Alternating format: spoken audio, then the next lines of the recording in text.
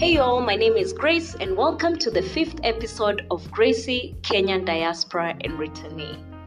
For those of you who are listening to us for the first time, we're so glad that you've joined us. This podcast is a forum for discussing everything diaspora and life as a returnee. In last week's episode, we discussed diaspora banking. We defined what that is and shared some of the reasons why a diaspora may choose to open a bank account in their home country while living in another country. In today's episode, we shall discuss diaspora transactional accounts. And generally speaking, transactional accounts are also known as current accounts, checking accounts, demand deposit accounts, and some credit unions call them share draft accounts. These are accounts that are used for day-to-day transactions like paying bills and shopping. A diaspora bank account is good because it is safe, it's convenient, and provides ease of record keeping. It's safe because we have often heard of diaspora who send money home to a family member or a friend to conduct a transaction on their behalf, and then that money ends up being diverted and used for something else. It's convenient because instead of the diaspora following up with their family member or relative back home on whether they've completed a transaction that they've been requested to conduct, their diaspora can easily do it for themselves by moving money from their country of residence to their home country and conducting the transaction for themselves. It's good for record keeping because it's easy to just refer to a bank statement. Now you may be wondering, I live in another country. How will I know the right bank for me in my home country? Some of the things that you should look at are that bank's financial performance and rating.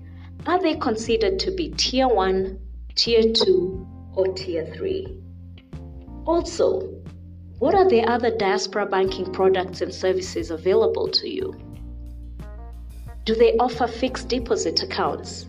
Can they open treasury bills and bonds on your behalf? Do they offer diaspora loans? Do they offer diaspora insurance products? You may also wish to consider how experienced that bank is in dealing with diaspora. Are they well known in diaspora banking, and how do other diaspora rate them? Do they have a dedicated diaspora banking desk? What are their call center hours like? Do they align with your time zone and the times that you would be available to contact them? What are the account opening requirements? Do you find them to be fair or too strict? Can you open the diaspora bank account while you're in your country of residence? Or do you have to be present at your home country's bank? Put them to test also by looking at how responsive they are to your calls and emails. You may also wish to consider their branch network in case you have visited home and are on vacation in another town and you want to access your bank account. Also find out if they offer internet banking and mobile app services to you while in the diaspora. Now, in terms of the specific features of that transactional account, which we also said is called a current or checking account, you may want to look at the currencies available to you and whether they fit your need. So for example, if you live in Australia and you would rather move money from Australia to your home country in Australian dollar and then negotiate for the local currency from there, find out if they offer Australian dollar accounts. Also look at what their fees are like. Are they low or too high for you? By fees, we're talking about ATM withdrawal fees, branch withdrawal fees, and overdraft fees. Also, do they offer free monthly bank statements? How easy is it for you to use your debit card while overseas? And again, do they offer online banking and mobile access?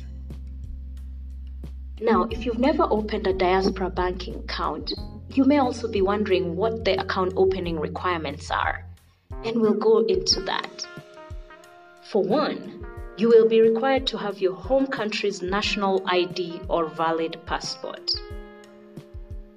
You'll also be required to have your home country's tax ID number. In Kenya, this is called the KRA PIN. The bank will likely also ask you for proof of address that you live in the diaspora. And you can provide this either from your driver's license, your home foreign country's state ID or country ID, a utility bill, a valid work permit, a valid resident permit, or a valid visa. You'll probably also be asked for passport-size photographs, and obviously, you'll be required to complete an account opening form. If you're a diaspora living in the US and you are a taxpayer in the US, you will also be required to complete a FATCA W-9 form. Now let's talk about the KRA PIN for a little bit for our Kenyan diaspora. There's been a lot of misunderstanding and misconceptions about this. Oftentimes, diaspora think that if they get a KRA PIN, that they will be required to pay taxes for the income that they earn outside Kenya. But this is not true. And in the course of this week, we shall post our reference material from the KRA website. According to the KRA website, you do not pay taxes for income earned abroad. You would only be required to pay taxes for income that you earn in Kenya. For the diaspora living in the US, there's also a lot of misunderstanding and misconception on the FATCA W-9 form. And we shall go into detail on that in one of our upcoming episodes in this series. So please stay tuned. Subscribe to us so that you do not miss that content. We hope that this podcast was insightful to you, and if it was, please subscribe. If you have any questions or you'd like to give us any feedback on our podcast, feel free to drop us a message also.